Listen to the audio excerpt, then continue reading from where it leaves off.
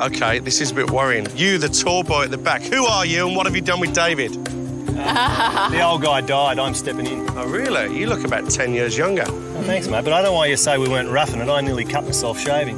Okay, well, look, today's challenge is for immunity, so, David, I'm going to have to take your necklace back. And it's a shame because you look like the Lord Mayor of the Jungle there.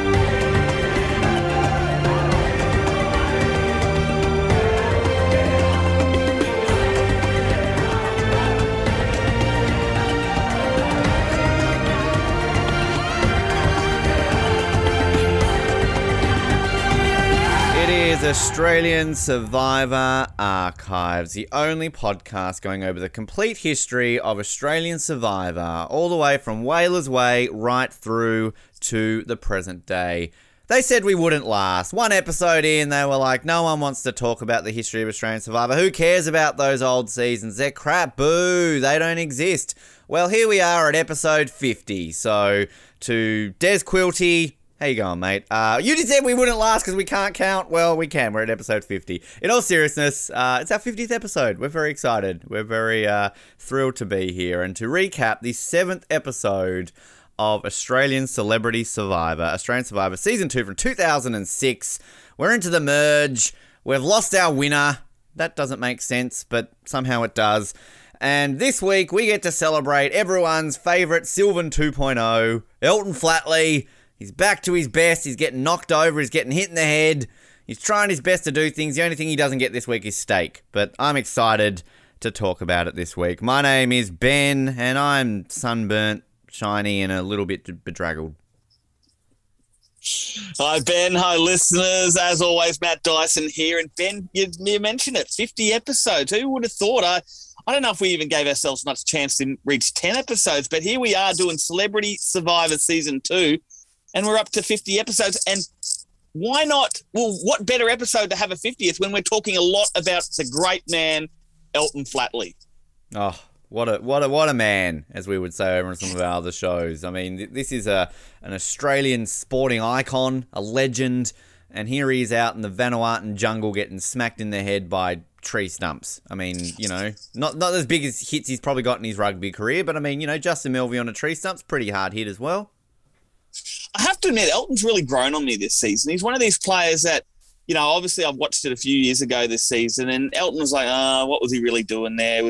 But after really, like, taking notes on every episode, watching him really carefully, like, he's actually a pretty good player and someone that I think could easily play a game now. And, you know, he's not the most exciting player. He's not like a Matt Rogers who's going to goes out there and he's playing extra sneaky and all that. He sort of lets David do that work. But, you know, I've really taken a liking to it, I've got to admit, and sort of it's going to be a lot of fun talking a lot about Elton, as we always do, but extra special today, talking all things Elton Flatley. Yeah, I think he was one of these ones coming into the season where I was kind of like, yeah, you know, Elton's there. You know, he's no harm. But, like, I agree with you. He's an interesting guy to talk to. I mean, he just looks like the typical Aussie bloke that's just chilled, laid back, just gonna do whatever. Like, nothing really bothers him. I mean, he's getting hit in the head every second episode. He loves his steak. He's just out there trying. And, like, yeah, I sort of forget in this episode that he actually does, you know, play pretty hard to try and stay in. And kind of it's interesting that, again, as I often say with these season, like, if this was a modern day episode, you know, we'd be praising, like, you know, how somebody's at least scrambling to stay in. But this often gets, you know, forgotten about and swept under the rug. Well, this season had no strategy. This was boring. So it's those newer school elements to it. But, yeah, Elton's... I think we're going to have this, I feel, every season. I mean, we obviously discovered that. I mean, I like to say Sylvan, but it's got to be David Haas last season was kind of the main one that I think we were kind of like, no, this guy's actually quite good. Whereas, you know, Elton's up there this season as somebody who, you know, it surprised me at actually how much I've ended up appreciating him and his time on this show, which is a good thing because, you know, it's Elton Flatley. Matt, I think I've lost my impersonation of him. But proud Queenslander, you should be loving this guy. He is. He's a Brisbane boy. Went to Nudgee school. But, mate, yeah, look, what do you think about this episode? It's an interesting one. I like it. I have to admit, I like it. Not a lot really goes on. It's sort of one of these episodes where in the end, the vote, it's sort of predictable. But what I love about this episode is, things like the reward challenges, like stuff that this old school Survivor we don't see. And I've mentioned it time and time again that we're going to see more of it now, coming to the closing end of this season, where this is what I love about Survivor. And I love these episodes where you get to see him, a reward challenge where a couple of players get to go outside the game and get a bit of luxury and sort of see a bit of the country that they're in, obviously in Vanuatu in this season. And I think for me, that's what makes this a great episode. Yeah, look, I think at the end of the day, you're right. Not a lot happens in this episode, but you can make a super uninteresting, pretty much predictable episode somewhat interesting, but you're having a great reward. I'm with you 100%. Like this, we talked about this last week or the week before, and sort of mentioning about how we love a good sort of reward like this, and even just the editing in this episode. Going back to what I was saying about Elton having a bit of a fight, like. Again, we talk about season 1 where sometimes there's no scrambling. Even in this season, there's been a bit of like no scrambling, and you kind of know who's going. Like it's sort of, that's a bit of the old school editing for you. But here they try to at least make it, interesting at the end. Like you kind of legitimately go into this tribal going, oh, okay, maybe Elton's safe. Like, and that's what you need in a predictable episode. So yeah, I look, it's not going to be the most outstanding episode of this season. Don't think it's going to be the worst episode of this season. But again, yeah, it does the job. It's here. It tells you what you need to sell, and we get to see Elton Flatley. We get to see some great David Oldfield. We get to see a bit of a pervy David Oldfield, which is always good. And we also get some shouting at the beginning of this episode. I like this David Oldfield where he's made breakfast. Like just David Oldfield again, underrated star of this episode. Like just. Can I just okay? I'm just going to put it straight out there now. Thug life moment. Like it's got to be. You want David this week? You want not Dicko? I'm with you there. I'll take that. We know. Yeah, you know what? We're skipping Dicko for the thug life moment. There's a moment you just touched on it. We're going to talk a lot about it. It is classic Oldfield. If that's not the thug life, I'm not even going to give it away. We're going to wait till it comes up. But you're already cracking me up, Ben, because David, he just gets even better every episode now. This is. One thing I appreciate about this episode, it's actually got a lot of humor to this episode. Like we kind of struggled last week with like the Dicko thug life, but like this time around, like it's not just like you're right. There's like we've got Island Porridge this week. Yeah. We've got Dicko's banter with David and the whole crew. Like Dicko's on fire this week, and Dicko and Tribal Council this week. Holy crap, Dicko, you're a good man this week. And yeah, like the David flirting, trees falling down, Justin Melvey basically almost being like Jerry in Australian Outback when she basically proved to be a better cook than Keith. Like, yeah, like you've got lots of elements to this episode. So while this isn't the greatest episode, there's a lot of funny moments in this one. So you nailed it there. You're right. Because there's not a lot happening. You're right. They nailed it with the editing, with the humor. There is a lot of humor to it.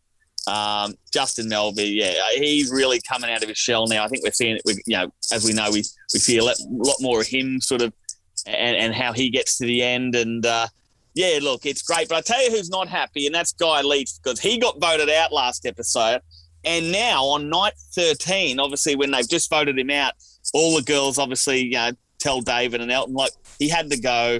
That he was just too strong. So we're now seeing in this part of the game, the girls are realising that hey. When you got guys like Guy Leach, Elton Flatley, in the game, this is a point in the game you got to start getting rid of them. And so it's good game played by the girls, but we really see now what was going through their heads at the time with getting some of these big blokes out.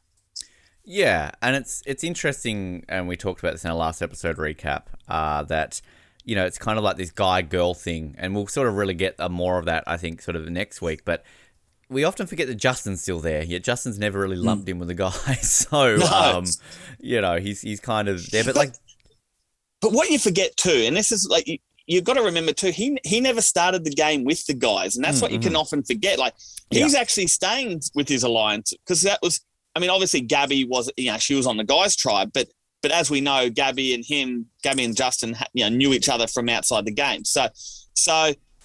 you kind of do forget that. They're like, well, why isn't Justin hanging out, like being with the guys? Well, he never started the game. He was original Moso with the girls. So, which we've talked a lot about how kind of Gabby seems to be a bit more versatile in fluctuating between the two, because she really went from being a guy's girl to more of a girl's guy, a girl's girl. Sorry. And whereas Justin's kind of almost very team girl. I'll be honest, if that was me, and this is not just for reasons you're going to think, Matt Dyson, but like I would be Justin. I would be hanging out with the girls more than the guys. That's just me. That's just what I naturally do. Because I'm such a ladies' man. But even if they didn't want you to hang out with them, then you'd still be hanging out with them. That's why I have a numerous amount of restraining orders against me. It's like jumping ahead a little bit here, particularly to next week, because like next week will annoy me somewhat. But as much as I like the editing in this episode, there is some stuff around the editing that does kind of irk me, particularly the Justin stuff, Justin Gabby stuff, and not just for what we're going to get next week, but I feel they don't really sell this Justin Gabby relationship very well until it's kind of all of a sudden like, oh, here it is. We've got to see it. It's relevant now. Like, kind of, I mentioned this, I think, with David and Imogen the other week. Like, yeah, we got one scene with them, but like, I feel there was more. I feel there's more to this Gabby Justin stuff that we should be seeing, because you're right. Like, I mean, Justin sort of had this relationship with the girls. He's kind of gone that way, but it's just almost like they're all of a sudden saying, oh, they know each other, so automatically we're going to expect them to be together. I mean, Justin and Kim knew each other from the beginning, but that didn't really serve well. So I don't know if it's just a Justin thing. Like, maybe they just don't get enough from Justin that they can show his relationships with people. Maybe he just holds his cards close to his chest. I don't know. Again, I've always said Justin's probably going to be the hardest person to decipher this entire season. But yeah, I sort of noticed that in this episode, particularly with the previews for next week. And I will have some pretty negatives to say about how poorly edited the preview clip for next week is. But yeah, like this Justin Gabby thing kind of gets thrown upon you. I know I'm a week ahead, but like, and that's always been something I've been looking forward to talking to and trying to find out this season. It's just this Justin Gabby stuff, because it comes out of nowhere. You get no context behind it, and then it just gets swept under the rug. No, you're spot on there, and I'm glad you brought this up, because during this episode, we never see the guys go to like Justin and say, "Hey, mate, like, why are you with us? Like, let's stick together." They're all guys. Like, we never see that. We sort of know that Justin's not with them, with Elton, with obviously David, with Guy last week, but it's sort of like we're just expected to know, oh, hang on a sec, he's close with Gabby. But like you said, it's not until they show what happens next week on the clip for next week that you're like, oh, well, that's why, because he's close with her. But why wasn't that told during this episode? Yeah. Like, what?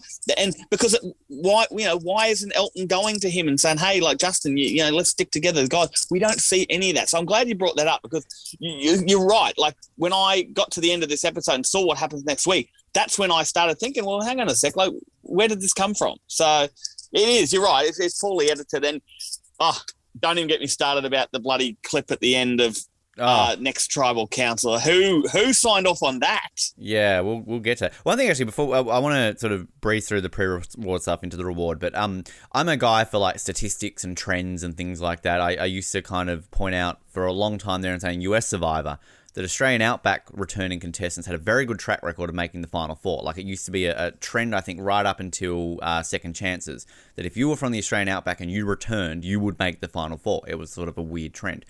In Australian Survivor, I think you've kind of got that trend with the AFL player, be you male or female, that you go, I think, like Final 3, Final 4, based on statistics.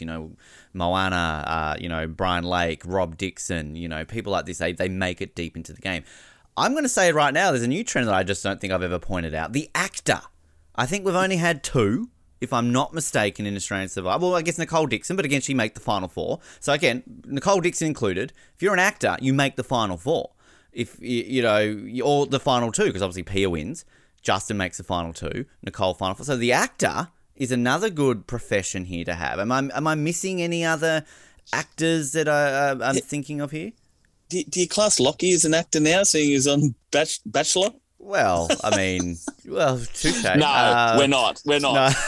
No. Depends how fake you think that show is. But yeah, I don't know. Like, unless I'm missing someone glaring here, 3 actors on Australian Survivor history have all made the Final 4.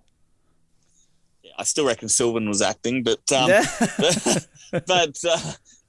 no, you're probably right, and I guess that's I don't know whether it's a coincidence or the fact that, let's be honest, like, actors have to play different characters, play different roles, and Survivor's probably suitable for them. Okay, they've got to they've got to adjust to what's around them, like an actor would have to, obviously playing a different character. So maybe that has something to do with it, or maybe actors are just likable people. Who knows? But it's interesting when you come up with stats and facts like that, isn't it? You wonder, is it just like we all, everyone knows that the poker player never seems to really do well in exactly. You think they would. The traffic cop never seems to do well in Survivor. Well done, Matt. You had to pull that in there. Good job. Good job. 1 from 1. That's all right. Oh, shit. But actually, okay, quickly looking here. So, searching the list. So, yeah, the only actor, as in male, is Justin Melby. Actress, we have Nicolle Dickson, Pia Miranda, and they've classified Imogen Bailey as actress/model. I guess she was in Neighbours, I think, from memory. So even then, she made the final 4. So, you're right. Like it's kind of like what I've talked about before with David Oldfield. How do you not have more politicians on Survivor? Brian Heideck. How do you not have these are professions you think would do well. So a poker player you think should do well, but they generally overplay and they always get taken out. Whereas used car salesman, politician, actor, actress. Yeah, that makes sense that they would do well because that's their job. So I'm just saying, Channel 10, journalist, we ask questions, we have to take in information. Just saying, I don't think you've ever had a journalist on the show, so just putting it out there. All right, so I have to say at the beginning of this episode, we've obviously got a bit of, as you were saying earlier, that Elton's worried now, he's a sportsman. Elton's just, even the way he delivers, this is one thing that I also appreciate about this season is that, everyone just seems so natural in their deliveries of their confessions. Maybe except Justin. Justin's a little bit, actory sometimes. And even not Nicolle, Gabby's a little bit kind of, But it's nothing like on the Channel 10 level where I just feel half the time these people are just dropping a soundbite, and it doesn't feel that natural. But Elton's just so laid back Aussie bloke. He's got a little smile on his face, oh yeah, I'm a sportsman, but I'm a bit worried. But oh well, guys off having a good old time. We can share a beer after the game. He's just this guy let's compare him to Matt Dyson. Matt Dyson's fucking running around the jungle. He's digging everything. He's punching people in the face. Zach, give me an idol. He would if Jonathan Parley came to him and said you're right, you can go around and be a serial killer and chop everyone's head, but you can stay in the game. Matt would have gotten a knife. He would have just started. There goes Shawnee's head. Thanks Shawnee for playing. Stevie's head's gone. As long as he can stay in the game. Matt's doing everything. Elton's, it's all right, mate. I'll just get him a beer with him after the game. It's cool. Yeah,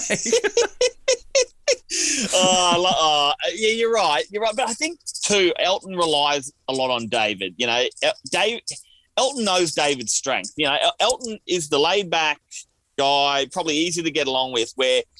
But as far as the strategic side of Survivor, that's David's number one. That's what he's great at. And it's great seeing, and I mentioned it early on in this season, it's great seeing these two team up because they're an unlikely duo, Elton and David, but they seem to get along really well. I think they bring out the best in each other and the way they play. And I think Elton is just happy, you know what, I'm going to let David try to work his magic. Obviously it doesn't end up doesn't end up pulling it off, but I think that's just them working together and okay, well, David, you go off with the girls, try to work your magic. I'm going to just be here, try to play my role down a bit, play the nice guy, and hopefully they'll pick me over Gabby. And ultimately it doesn't work, but I like seeing those two work together. Yeah, no, I agree with you. And it's kind of one of these odd pairings that, you can think of many of them in Survivor history where you kind of have these two people come together and you don't expect it. Well, it's you got Rudy and Richard Hatch. Absolutely. So Tina and Colby. I put it up there with them because a politician with the ex-vice captain of the Wallabies, it's just, you wouldn't pick it, but it works. And this is the thing, we can't not heap praise on David Oldfield enough. But again, going into this season, did anyone think David Oldfield is going to be able to sort of work his way in with the athletes and be a man's man at the same time? It's not even just he's a politician. There are plenty of politicians out there that are probably more manly than I am. I'm not saying that politician is not a manly profession, but for the most part, David Oldfield on the outside, you judge a book by his cover. You're not going to think that he's going to be hanging out with Elton Flatley and Guy Leach and kind of working with these guys. But he can adapt. He's so adaptive. He's got to be one of the most adaptive Australian Survivor players that there have ever been. Would you say Barnaby Joyce is more manly than you, Ben? Well, I mean, that guy can land any ladies he likes. He's a pretty, But I mean, in all seriousness, think about, we talk about the greats in season one. Katie, Rob, Shona, Craig. as great as they are, I guess they don't really have to play adaptive. Craig kind of tried to play adaptive, but didn't really work. Rob's adaptive to a level, but kind of they stick to their plan and that's what they've got. They don't have to adapt to surroundings around them to move around.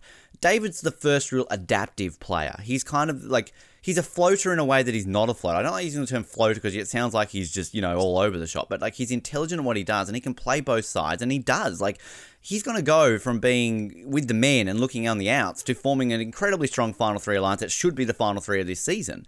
And it's just like, this is a level of how skilled David is. I'm going to pull this up now. I was going to save this to the end, but on our Australian Survivor Sucks forum with the comments back from 2006, I found a great new nickname for David Oldfield. The user Karamia21 posted on this episode about David Oldfield and called him the seventh wonder of the ancient world. They say, speaking of the seventh wonder of the ancient world, I had hoped he would have displayed some more of his political nous and noir, or whatever that word is, and turned it around by now. So a few people bagging out David this week saying he didn't do that much. I kind of disagree with that. But seventh wonder of the ancient world. There we go. That's a nickname.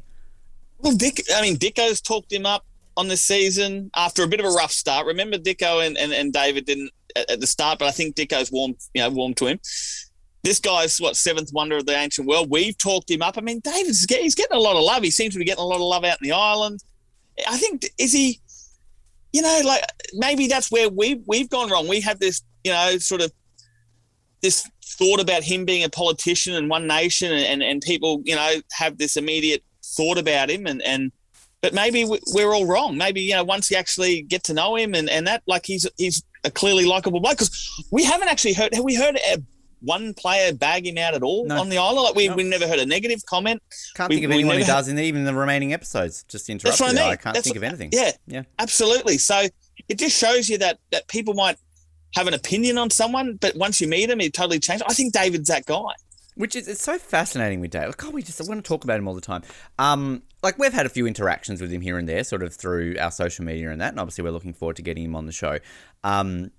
But, like, it's kind of interesting that I've not really watched a full season of him in any other shows, but I've seen sort of some of the controversy. Like, when he was on that Hell's Kitchen, I think he said something about someone and it was all in the news. And when he was on I'm a Celebrity, Get Me Out of Here, I think he said something and it was all in the news. And they kind of just painted him with a brush because he's David Oldfield. He's from One Nation. So, again, we live in a different climate now than we did 15 years ago, so things are kind of taken a little bit differently. And it's not like Dave, I mean, I can imagine this scene when we get to it of him this episode being a bit pervy probably would have caused a bit of friction based on how 2021 works.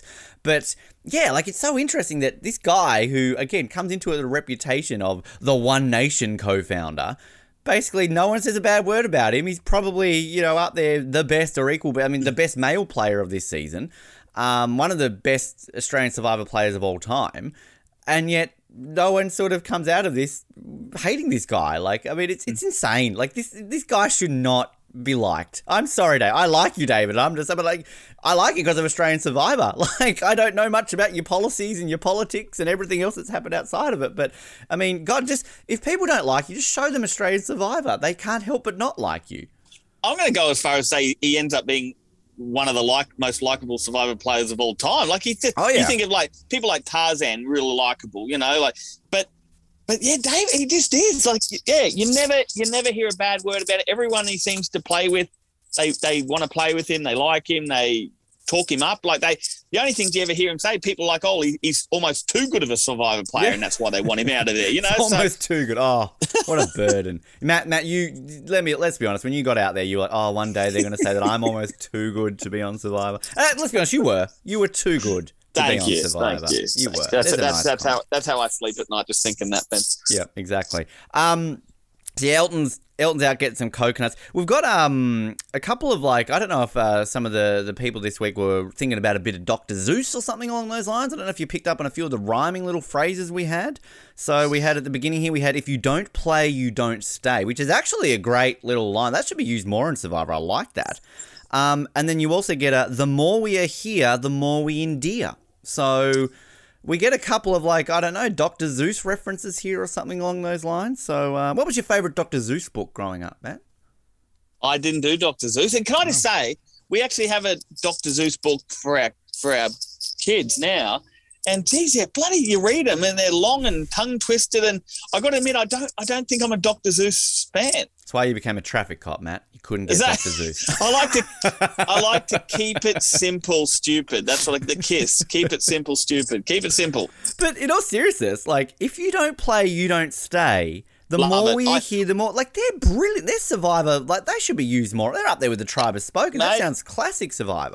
They are brilliant. That's why in my notes, you beat me to it, mate. I've got it in capital letters and underlined. If you don't play, you don't stay. Great line.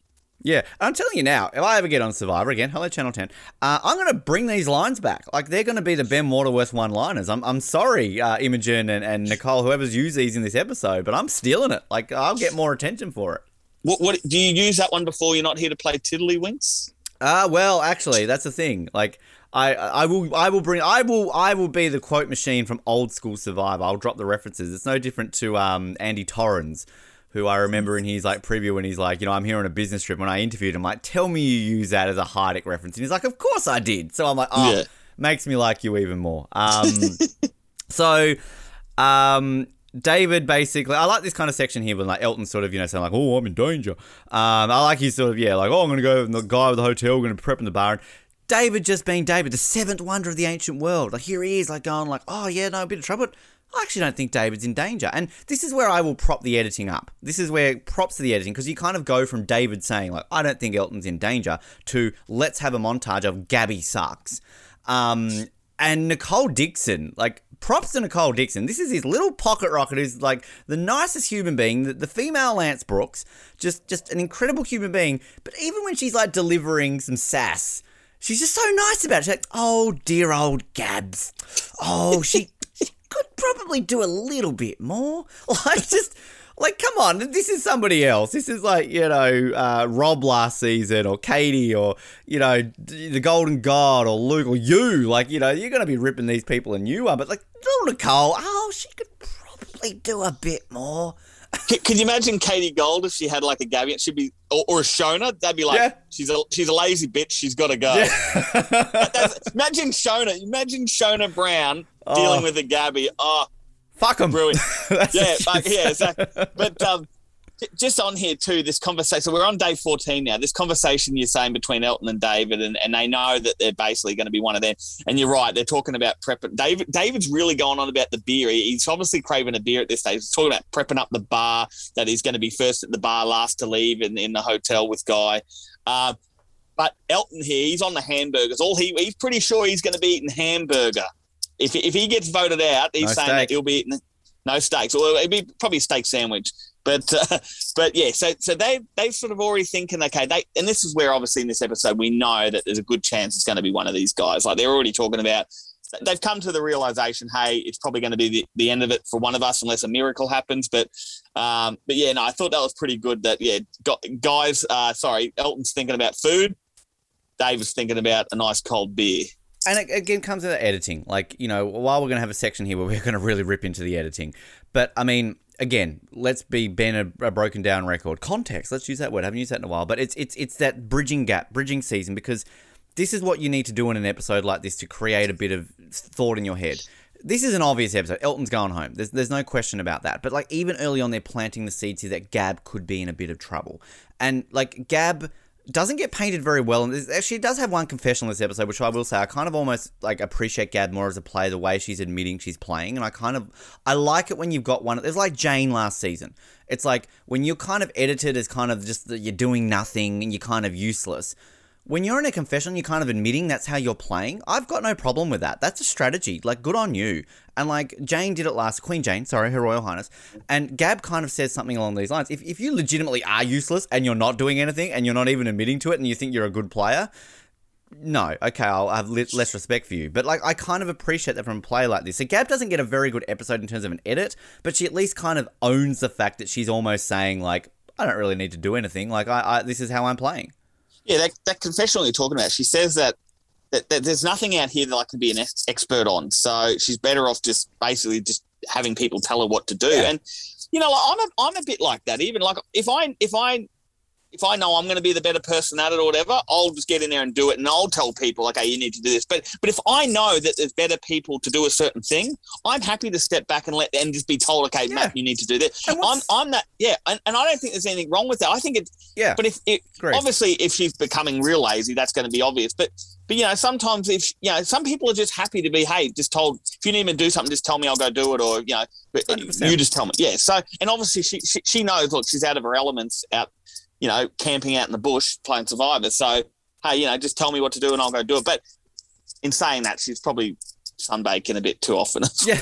Well, a lot of Gab body bingo this episode, can I just say? Yes. But that's the thing. Like, Gab to me is a strong, independent woman who's she's got her own. Like, she's just Gab. That's just who she is. And she's not going to change her. She's not going to fake out there and chop some trees down and do this. She's just going to be who she is. And it's got her this far so far. And it's going to get her further in the game as well. And you're right. Like, I mean, what else is she going to go out there and push herself and pretend to be someone that she's not? And this is a strategy. Like this is, again, a big gripe I have with modern Survivor, that it's like, oh, you've got to do blindsides and idols and strategy. Like, this is a strategy. Like, Fabio in Nicaragua, like, he didn't make big moves. He didn't do this. He was just a sociable guy who everybody liked. And at the end of the day, what do you need to do to win Survivor? Have enough people like you to vote you in the end. I mean, do we really think if this was like a sporting game and you had stats on paper and you were analysing everything and that sort of stuff, if you look at Sian and Shane Gould, as now, like Shane Gould in 1972 maybe, no offence to Sian, I don't know what she was like in 1972, but like, are you realistically going to say Sian is going to lose to Shane Gould in Survivor? No, of course you're not. But at the end of the day, Shane did enough to get an extra vote to win her the game, and she is now a winner of Australian Survivor, where Sian, unfortunately, is a 2-time runner-up. Doesn't mean Sian's a bad player, but she just ultimately hasn't cracked that bit at the end. And ultimately, all you need at the end is those votes. And if Gab had gotten to the end against, I don't know, Elton, maybe she would have won. I don't know. Like, it's a genuine strategy. And it's not flashy. It's not the golden god. It's not these type of players. And sure, some people don't appreciate that because they think that's how you play Survivor. But no, that's not how you play Survivor. It's one of the ways you play Survivor. Anyway, that aside, we get a lot of fun stuff here. Kind of just before the reward challenge. So Timber! We get Timber mixed with Justin Melvey and Elton getting flattened by this branch. The thing, like, Justin has a great reaction here. And also, like, is this the first... I think we've mentioned before he's got the Yankees cap on, but we get a lot more Yankees. Like, it's kind of the baseball cap season. They're trying to be very Boston Rob-esque, We've got the St. Louis Cardinals mixed with the New York Yankees. But, again, it's just Elton's reaction. Elton, like, this is a guy who, had a profession where he got hit in the head a lot. So, like, he's used to it. But, like, he's on the ground, like, oh, like, he's smacked in the head with a tree. It's not quite getting hit with the coconut, but he's like, oh, but, like, he's still there. But then, like, the editing, this is why I love the editing here, because you got Timber mixed with breakfast. Like, our seventh wonder of the ancient world has got a pair of pipes and breakfast. Like, when he's on the show, if he doesn't give us a breakfast. Do you reckon, this is what I like, obviously he loves being in his kitchen. Do you reckon, obviously Gabby's probably sunbaking, you've got Elton and Justin breaking shit, we got Nicolle and Imogen, they're out doing girly stuff, working out how they're going to get to the end of the game. And then you've got David Oldfield in the kitchen. He must love it when he gets to that stage where he's got all the dishes ready. And then I love the big breakfast call. I mean, that's his thing though. This island pie. Okay. We've had in the past, we've had the zesty salads, the steaks, and all that. Is this the first time we've seen the island porridge, or is this a new thing? I think we've seen it, but I don't think it's been explained to us before. So, yeah. Which I like this, because, like, again, it's underrated funny, because you see this slop, and it's just basically like paw and water and coconut, isn't it? They said it's chunky baby food, basically. That's what I love. Like, I love and just the way David Oldfield explains it, like, because he's a politician, he's got the gift of the gab. He talks like this is, what he does. And this is the type of politician I used to love interviewing when I was in radio, was kind of the one who could play along with you. Like when you got like the serious, stern politician, even when you're having a bit of fun, they're going to talk about their policies and you're like, all right, get it, mate. Like, come on. But like when you had these politicians who got what you were doing and could banter with you, like when Dicko, the other episode, was kind of like, give me a simple answer, and he doesn't. See, politician. I used to do that all the time on radio. It was fun. Like, I'm going to give you a yes or no question, and you have to answer. And they would never answer it. And I would interrupt them and go, see, politicians answer. Like, you just jump in. David's that guy. But, like, the way he explains this, like, the way he's, oh, yes, it's a bit of baby food. Like, it's got this zest and personality to it. Like, David Oldfield would be brilliant on Modern Survivor. Like Channel 10, he would get so many sound bites out of him. Like he would be able to banter, like him and the Golden God. Imagine him and the Golden God playing together. Like that would be fascinating. Two Davids, two of the best David. Again, David is a name in Australian Survivor that just lives up to its fame. Like if you got the name David in Australian Survivor, you're a bloody good player. Add David Haas in that. We'll do the triple threat. That's what I am. That's what I mean. Like I'm including David Haas in that because like you can't not say like there are only 3 Davids, aren't they? And they're amazing. If we did a rankings episode of ranking the first names of Australian Survivor who have 3 or more, you know, clearly the Matts would be in the middle. You know, because it's been a good Matts, and then there's you. But David, like, God, top of the pile. But, we then lead into, I'll obviously get you to read the tree mail, but can I just say, one important thing is David talking about the block of 4. That's an interesting little strategy that he brings up, which is important to say. Because, like, you know, David again's always thinking, like, you know, it's his 7th wonder of the ancient world. He's thinking his plans, and he's so versatile. But I love the tree mail. Because, like, again, say the Gab doesn't really get a very good episode here. When this tree mail gets read out, and Gab's silence, Gab's like, what does that mean? Yeah, I did like that at the end, and they're like, what? Yeah, Gab's not painted very well this episode. Can I just say that? No. But, you mentioned that David Oldfield has the gift of the Gab. Now, he reads his tree mail out. I put a little note on. Is he the best ever to read out tree mail? The way he delivers the tree mail, I love how he does it. It's great. But anyway, I'm going to try. I'm going to do my own version. Not that I can't do the David Oldfield version, but okay, tree mail. If you like the sound of a little break, the muscles in your back starting to ache, then get ready to jump back in the sea. Remembering teamwork is the key. The first to reconstruct their tower will enjoy more than a hot shower. Yeah. I mean, not quite David Oldfield, but they've at least gotten better on their, lyrics on Celebrity. So remember that first episode where it was just like, go to a challenge, you might win. And then they won a stick, you know. So, I agree. It's good. And David is just actually on that. We might have done this before, but hell, we like to repeat things. How would you rank the 3 Davids, Matt? If you had to rank them right now, and you can do it by better player or by favoritism, it's up to you. Oh, geez, that's a hard one because you know David Haas is like my favourite player of all time, and of course David Oldfield's my favourite player of this season, and then the Golden Gods won. So I mean, I'd say even, but I'd say I know that's a politician answer right there, but yeah, I think it's too hard to rank them because they're different. They're different styles of players.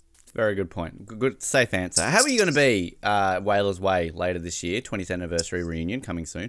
You're staring the beautiful bald man in the face himself. Like, are you going to cry? You're going to get nervous in the knee? Like, are you a starstruck man, Matt? Like, what's going to happen? It's going to sit there and enjoy a nice chartreuse with him, Ben. Yeah. Are you going to bring some? Are you actually going to bring some? You know it will happen. You know it will be there. I don't know. Am I spoiling a surprise? Have I jumped ahead here? He's giving me a look. I'm like, I've ruined something here. Gotta get.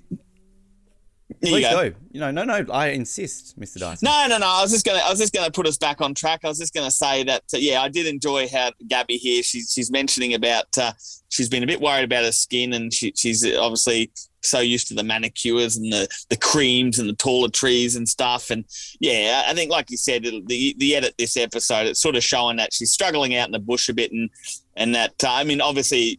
Looking into it too with that edit, you can sort of see that her team's gonna win and she's gonna get to enjoy this reward. Sorry, I was just gonna say one thing. I was looking at the confessional too. We were talking about hats. I like Gab's hat, like a kind of I don't know what the U is, like the grey. Do you know what that brand is or? I don't. Well, is it not the Under Armour? Maybe it is. Like it's just got like a U on it. It's kind of like a grey and probably black. Under Armour. But it's talking about like, hats too. Sort of I never noticed. I know the old sun visor. Elton has one, and I thought the first time we'd seen a sun visor was it Andrew from the season after? Yeah, golf guy. Yep. Yes, and I've never noticed. I don't know if we've seen it before. I've never noticed it, but Elton's rocking a sun visor later on in this episode too. So I'd never noticed it before.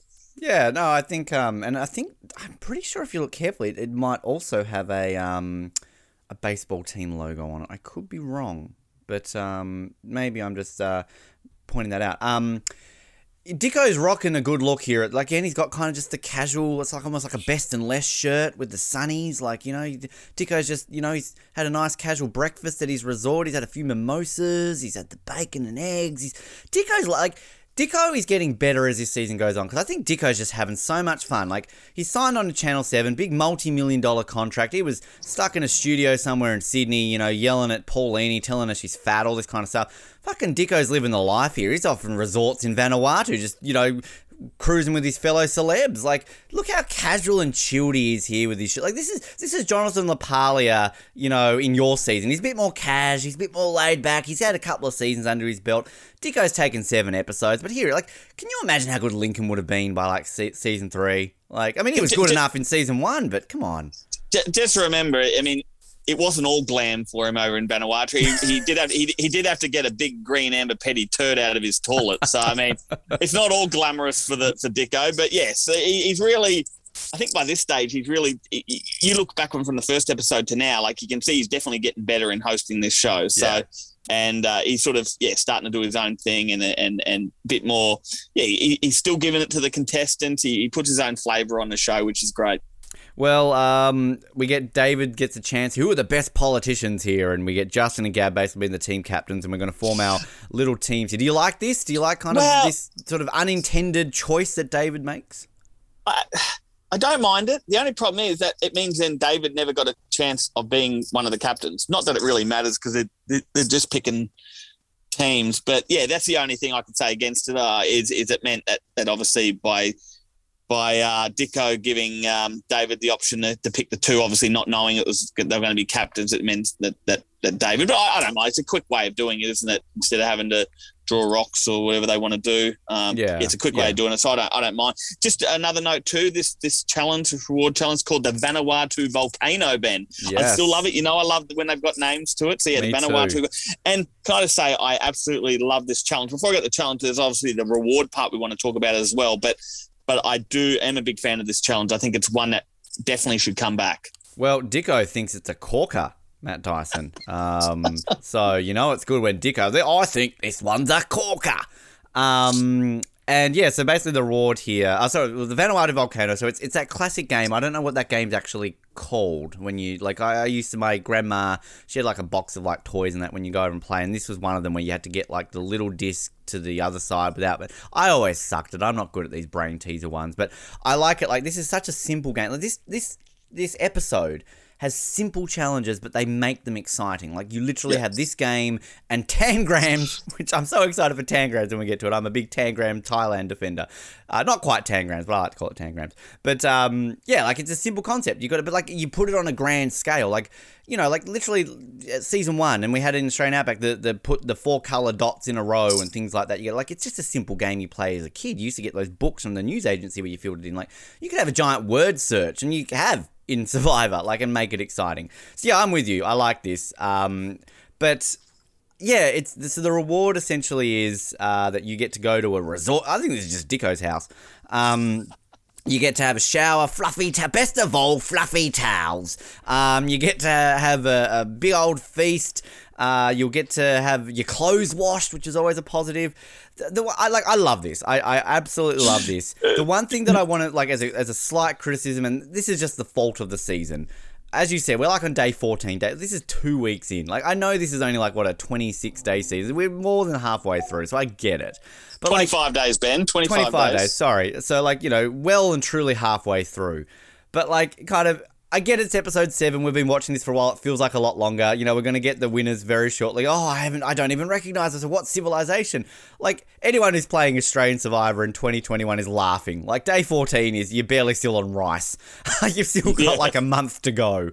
So, like, but again, it's this season. We know it's a shortened season, so they're going to, only criticism, but I love it. And I actually really like this challenge. It's entertaining. So the teams, we should mention, we have David, Imogen, and Gabs, and we have Elton, Justin, and Nicolle, who are lost. I mean, just absolutely lost. It's Nicolini, Ben. Nicolini, sorry. Isn't that a Justin? I don't know. Justin calls her Nicolini. Isn't that a type of chicken? Chicken Nicolini. But yeah, and we get Dicko getting a bit of a different. It's not play hard, play safe, play to win. It's play hard, play smart, and play to win. I like it when Dicko changes it up. I like that a little bit. And yeah, we get a couple of, I've written a few Dicko one-liners here. They've got no idea how to solve the puzzle. The brain's starting to suffer lack of sustenance. The red team gets pampered tonight. So ultimately, David, Imogen, and Gabs win. I mean, when you got David and Imogen on a team, you're going to win. Like, I think kind of you've got two pretty smart cookies on that team. Not to take away from Gabs, but yeah. Can I just say, Ben? Now I'm thinking about it. You know, you're probably right. This reward is probably this where Dicko's staying. It probably is Dicko's place while he's in Vanuatu. I thought this was a challenge that he joins him for a walk, because I feel there's at least one he does sit down with him for dinner. Might be even two. Like, Dicko's just getting in on it. Like, I mean, I know like in the early days of Survivor, Jeff would join, but Jeff would only join for like 5 minutes. Like, I think the Borneo bar he stayed with Kelly Wiggles for the whole thing, but there's the Australian Outback. Doesn't he join Colby around the campfire for like 5 minutes and he just buggers off? Whereas like Dicko, he's not buggering off. No, bloody oath, I'm going to join me bloody friends. It's fucking, just fucking have a margarita.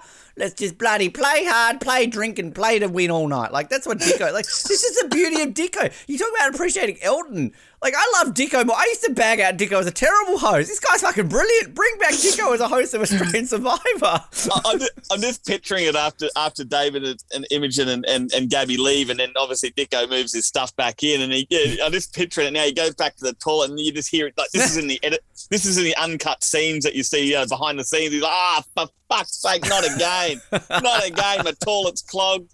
The whole time he's in Vanuatu, he's just, But yeah, look, they win. They win an overnight stay in a luxury private villa. They get full pampering. They get a fish dinner, breakfast. They get a warm, hot shower, and they get all their clothes washed as well, which would be a big thing. I tell you what, I mean, I know I was only out there for 2 days, and I stunk. My clothes stunk. But you know, when you actually get a proper wash with some, you know, washing powder and stuff, it would make a big difference, you know. So you're right, it's only 2 weeks in, but Ben, it's the 7th episode. They've got to do it eventually, and they have some bigger reward challenges going forward anyway, so I don't have a problem with it. Yeah, I'm nitpicking, because again, we're more than halfway through the season now. We sort of didn't really point that out, that we're into the home stretch. So of course you're going to have, like, on a regular season, more than halfway, you're going to do this. And plus they're celebrities, like they have to go out with the rewards here, and we've already been sort of talking about how rewards early on were big, and here we are again. But I don't want to take away from it outside of a little bit of a nitpicking, because it's great. And I mean, it's perfect that we get fucking David Oldfield, this like 50-something politician out there, you know, guy who's actually, you know, better shape than most people give him credit for. 47, sorry, David, you're not quite in your 50s yet at this point. With, you know, these two beautiful women, Imogen Bailey, you know, international supermodel, and Gab, international supermodel, essentially. I mean, God, like, come on, like, married or not, you're going to be like, I might enjoy this night. Like, you know, like, it's not the worst thing that could ever happen to me on Vanuatu, but we get some, like, yeah, thug life. I want you to go into this, because, like, just this moment when they're all in the shower, and then, what does he say? Like, are you decent? No, you look decent to me. Okay, so you got to set the scene here. So you mentioned, obviously, these two beautiful women in the shower together. They got their bikinis on or whatever, so they're not naked, but of course they're having a nice hot shower. David, being a gentleman, he's in the bedroom outside, but he wants to come in. So he yells out. He asks them, are you girls decent? And Imogen yells out, yes. And then, of course, Gabby, she holds it for a second. Then she's like, no. David walks in, and he's like, you look decent to me. And then, but what cracks me up, he gives a little look down here. You look decent to me. Yeah. And then he does this thing with his lips. Yeah. And it's almost like he's licking his lips. I tell you what, if that's not the only thing that would have made this more of a thug life moment, is if the next shot was David in the shower, like having a shower with him. But yeah, it was. I got to admit, I replayed it. It's David Oldfield at his best, and like, of course, look, obviously we're having a bit of a laugh about it. It was all innocent, you know, like, but I did like the fact that, yeah, he asked him, are you decent? And you get Gabby, she's playing along with it. She's like, no. And then, yeah, he walks in and, it's... I got to say, Matt, like, and again, I'm not trying to be that guy or play that card. You're not airing this in 2021. Like, we get in Channel 10, like, what was the season when they were perving on was it Lockie's butt or something like that, and the women are just like, oh, come out to the beach, like someone's naked, like, you sort of... I think was it Lee's butt, I think, Lee and Johnny. But I swear, on Lockie's first season, the whole thing was like, didn't he get, like, dacked in his first challenge or something like that, and all the girls were like, oh! So, like, again, like, times have changed, like, it's, you know, but that, like... Yeah, like, I feel like a little... It's not that I feel uncomfortable watching this. I guess it's just we're so in tune now to kind of being different in society. So I'm like, yeah, you're not going to show this in 2021. There would be a lot of complaints on Twitter about this. But it's brilliant. Like, it's just funny. Like, you get that lick of the lip. The lick of the lips, yeah. Yeah, and like... When we get David on this show, like, we're not going to dredge up his personal life because I'm pretty sure he's no longer with his wife that we will meet in this season. But... what does one's wife think? Like, if you're on Survivor, Matt, and you've got a situation like this, you got Shonny and Fenella in a shower, and you're, looks pretty good to me, and you're like, I don't think Hanan's going to be watching to go, oh, you're right, Matt. Yes, no, they look pretty good in the shower. Good call. Like, I don't think she's going to be sitting... I mean, maybe you've got a very comfortable relationship. I don't know. But you might be on the couch that night. You know what? I always love that you always bring up Shonny and Fenella in these situations as well. I think you've got. I think secretly you've got a little crush, Ben Waterworth. Well, I mean, you shared a picture of one of them recently, and I was like, okay, yep, I see something there. But we know they're never coming on this show, so maybe I can get away with things saying a little bit more about them. I don't know. But yeah, I mean, this whole situation is great. Like, I love this whole reward, and I like the little bit when they all go to sleep at night. Like, good night, Dad, good night. Yeah. Kind of like what was that old show when they used to do that? When everyone was like, night, Tim Boy, night. Was that Anna Green Gables or Little House on the Prairie or whatever it was? But I also like the cut back to Vanuatu Beach when you've got, is it Justin who's washing his shorts with a rock? And is he the one who says that maybe I'm not winning these, maybe I will win or something because I'm not a threat, or like maybe I'm not winning these challenges because that makes me not a threat, which really made me like Justin. Like, I don't think he's throwing challenges deliberately, but that's kind of his line in this episode where we've sort of talked about how, he's not one of the guys, but he's kind of him almost saying like, well, I am a guy and no one's, thinking I'm a threat because I'm not winning anything. And like, again, I always think that that's a very smart play. Like, when you have these people, like I think Earl famously, when he won Fiji was basically like, well, I sucked at challenges, but maybe I was doing that deliberately because like, then I don't have a target on my back and I can get away with doing more. So I like this little scene with Justin, although I'm not too sure about the method of washing a pair of shorts with a rock. I don't know about that. The old stone bath. Yeah, I think they call that the old stone bath. Maybe I'm just too, high class. I need a washing machine. Yeah, I think that's how they do it. Come to like India and stuff. With if they don't have a washing machine, they do the old stone bath and stuff. But we just got washing machines in Tasmania, Matt. So I don't like to talk. I should have said no. I should have said I'm sure that's what they do in Tassie. But it is good. It is good play. It's good hearing Justin sort of talk about that and saying, well, hey, I'm not really winning much, so I'm not going to be a threat. But also, too, they go back. We're seeing more of this reward challenge, and we saw at the start that they're looking in the mirror. We've got the weight loss. They're all commenting how much weight they lost. Imogen's obviously lost a lot of weight. She uses the word bedraggled again. I think it's like the third time I've heard this word this season. I don't think before this season I'd ever even heard that word, but I would use the word disheveled or something like that. But so obviously they're loving this word for this season. That's the catchphrase. But they mentioned David Oldfield. He's loving. He's having a shave. So he obviously, being a politician, he would have been shaving all the time. Would have been getting up, no doubt, every day shaving. So he's doing that here. I would just let my beard grow. But, yeah, me too. That would be an honour. That'd be a Survivor badge of honour to let the facial hair grow. Absolutely. I think that because by the time you finish, the longer it gets, that means obviously the longer you've been in the show. But yeah, so I actually, to be honest, I hate when they allow people to shave, like guys to shave their beard. I almost think they shouldn't allow it because it shows you, as you get on, you see that progression of them being out in the show and looking a bit more bedraggled. Anyway, but they too mentioned Gabby has a confessional. She mentions that David actually spent more time in the bathroom than the two girls put together. So that puts it to me, Ben. I'm going to put it to you. What was he doing in the bathroom for so long? Do we have a case of maybe a bit of something about Mary, that scene where he's in the bathroom and because people get hurt if you go out with a loaded gun, Ben. You were mentioning before about the thug life moment if he joined him. I thought you were saying he was about to go into the shower and have a wank. That's what I'm getting at. Why was he? We already saw him shaving, but what was he doing in that bathroom for the longest? Fairness, I mean, Matt Dyson, I'm gonna. Please, I want to hear this. I'm just going to put it to you, Ben. I'm going to put it right here to our listeners. Was he rubbing one out? Yeah, come on. He was having a tug. He was, going the old, hairy hand palms. I think, men, and I'm not saying women don't do it as well, but I'm sure that if you were to analyse the statistical prowess of masturbation, men probably do it a little bit more. And that's one thing that I've always questioned going on Survivor. Like, can you last that amount of time? And I know in the early days of Survivor, when people were still wondering about it, like, I think there was that, I remember the Australian Outback clip show when they're back from the Outback and kind of you saw each of them, you know, in their everyday lives, and you see Jeff Varner doing like 100 different interviews, and there's a radio host who literally goes, "Did you masturbate on Survivor?" And I think for some reason there was a rumor for a while that Colby used to just kind of sneak off into the old Australian Outback trees and rub one out a little bit. I don't know. So maybe David Oldfield, 14 days is a long time for some.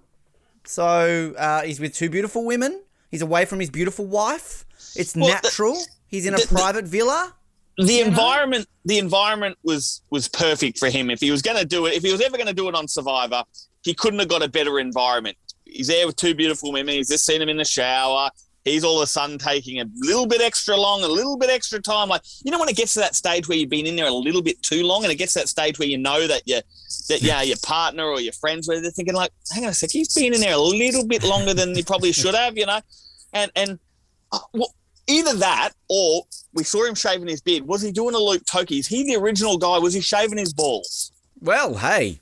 We saw Luke Toki. Luke Toki did it on his first season, but maybe David Oldfield is the first ever Australian player to shave his balls. Carpet's got to match the drape somehow. So, you know, there's that. But, yeah, I mean, it's funny because, like, the thing I like about him in the mirror here is that he's like, he's not just shaved, like he's full on, like, you know, he's checking him. He's looking out, and he gotta say, looking quite good here, David Oldfield. So, like, I'm with you. Like, this is my biggest conflict. If I ever won a reward like this, like, I kind of almost wouldn't want it. Like, part of me wants, if I ever got the Survivor experience and I lasted a long time, part of me would like to do the whole 39 days or 50 days without a shower, without a reward. Like, to go that long, to say that I went 50 days without a reward, I went 50 days without a shower, like, I don't know, like, it's just a badge of honor. Because, like, the thing I think about this is, great as it would be to go and sleep in a bed and that, and I think even it's Imogen who says it, it's like, how are we going to go back to the camp tomorrow? Because you're going to go back the next day, you're all fresh and clean again, and all of a sudden you're like, oh, I'm going to get dirty again.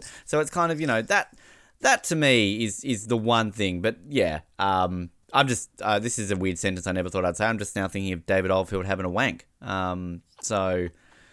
yeah, I prefer to use the word rubbing one out then, but look, I'm Australian. I'm proud of Punch to use the word wank, Matt. Come on. Look, maybe if we have enough balls, no pun intended, we'll ask him whether he shaved them or what he was actually doing to be, because you got to think Gabby would have been in that bathroom a long time. Imogen would have been in that last bathroom a long time. So for Gabby to say that he was in there longer than them two put together, it begs the question: did he get a little bit carried away and get himself into a bit of a frenzy or something? And let's be honest, if this was Justin Melvey there, you probably would expect him to. He's an actor. He's worried about his appearance, but for the politician, like, this is, again, the editing. It's just a silly little sly joke. It's just kind of passing it off. This is still 2006, the age of the metrosexual kind of being born, so it's still it was a bit funny for, like, the man to be grooming himself. Like, it wasn't as accepted as it is today, and you've got this politician who's doing it. So, like, it's kind of, I get it. It's funny. There's a couple of dated things in this episode that, again, maybe don't hold up that well, but, I mean, we watched it in 2006.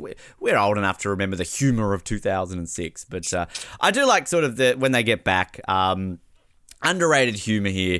You know, Justin Melvey's gone out of his way and he's, this island porridge might be even better. I love David coming back. Like, my favourite thing about David is not his reaction to the porridge is, bloody broke one of my pots. What a disaster. He's not... Yeah, go ahead. He's not happy, is he? He's not happy. His pot's broken. Yeah. Justin sort of pretending he doesn't know anything about it. That's the Justin bit I love. Like, I love this nonchalant Justin. Well, I'm a bit rough. Did I do it? Did I not? Maybe. Bit rough with my hands. Bit rough with my hands. Like, it's just silly. It's just so silly, but it's fun. I should point out too, Ben, we're now on day 15, so this is with the last 10-day stretch here too coming up. But yeah.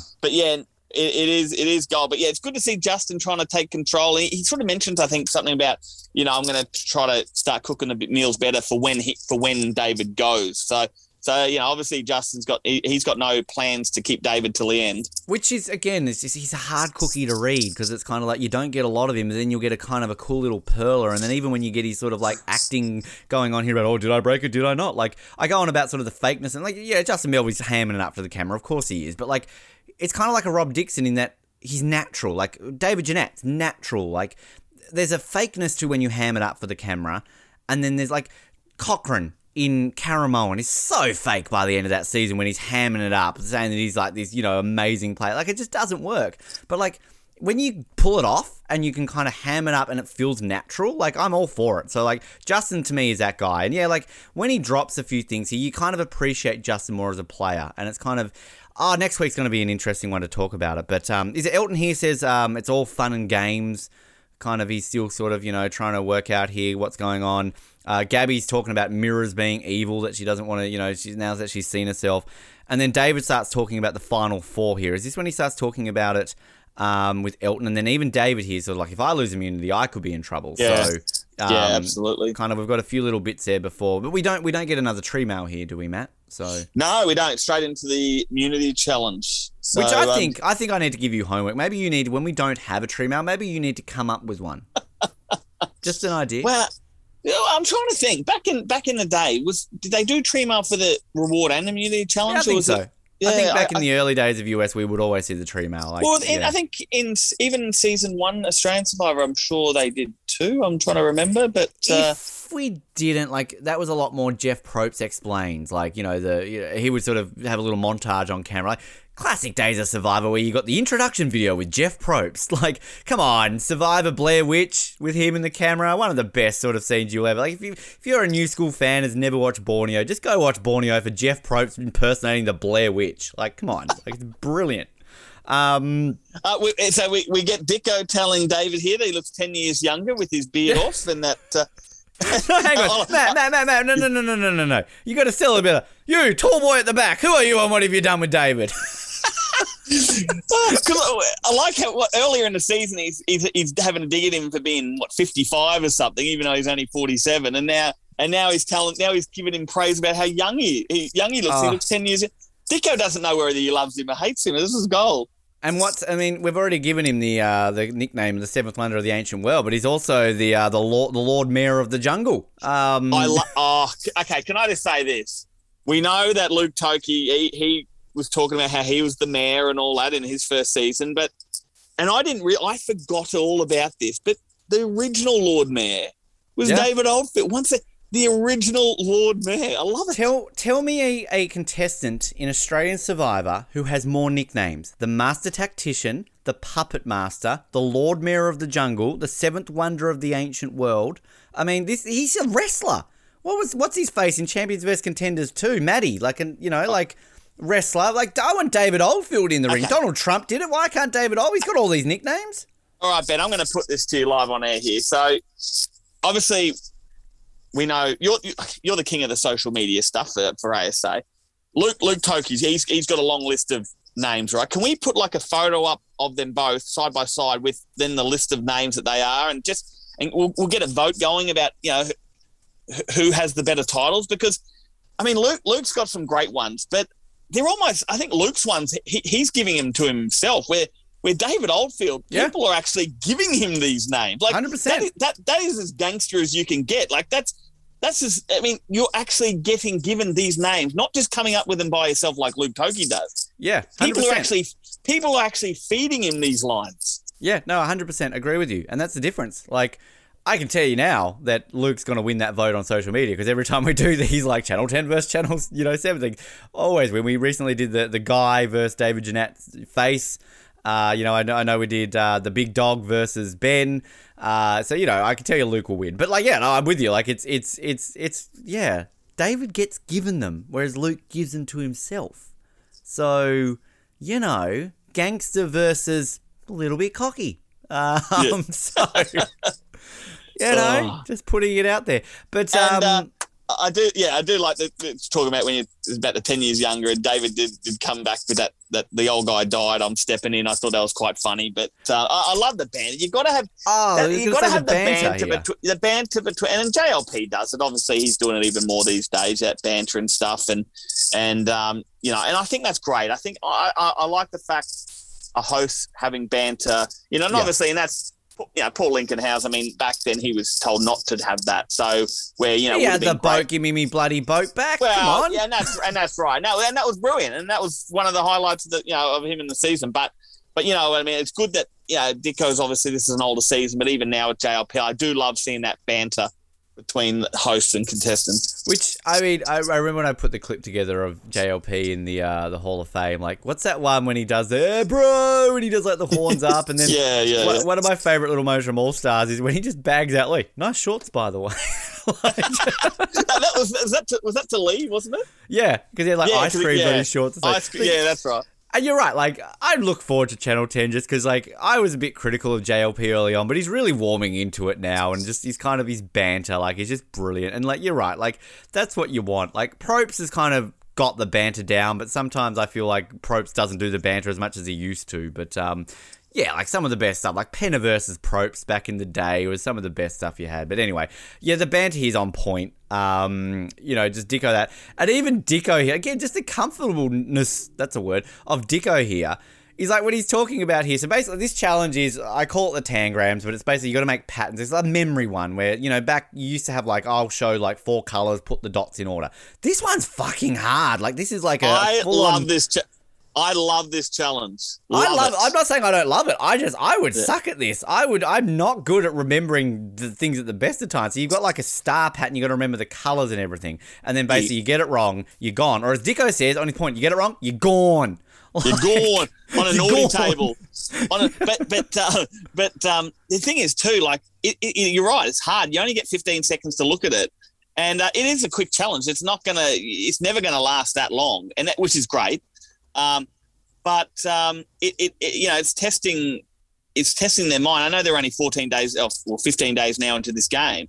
But I would love to see this in like a day 30 or something. I would even like to see something like this for like the first immunity at the merge. Something like that where, okay, all right, you guys are left, you all hit the merge. Let's see who's got the best memory now. Let's see whose mind's still working. Let's do this challenge. Because let's be honest, it's not an expensive challenge to do, but you interact with it while watching because you start to you actually play along with it. It's a game that the viewers can play along because obviously you'll see when Dicko turns around, you see it and like, all right, yep, and you start to remember what colours are where.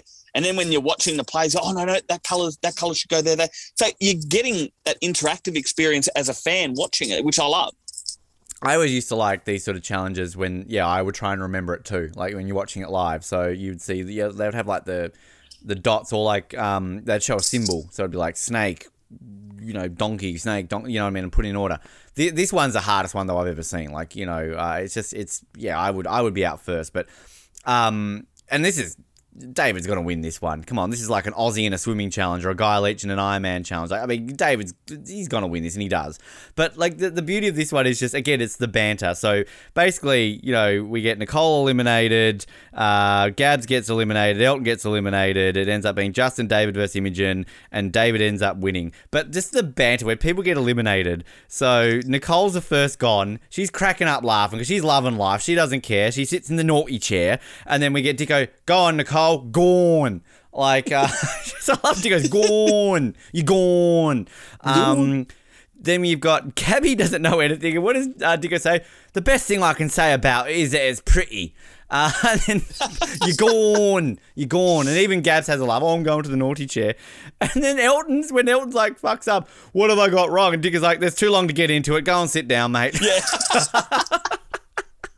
One thing I will say that I really appreciated here, Justin Melvy's cocky face. He's kind of got this almost like little like, look at me, I'm so good face on him going here. And so I like the Justin Melvy cocky face. But good final 3 here. Justin, smart cookie. Imogen, again, proving that she's a lot smarter than people probably give her credit for.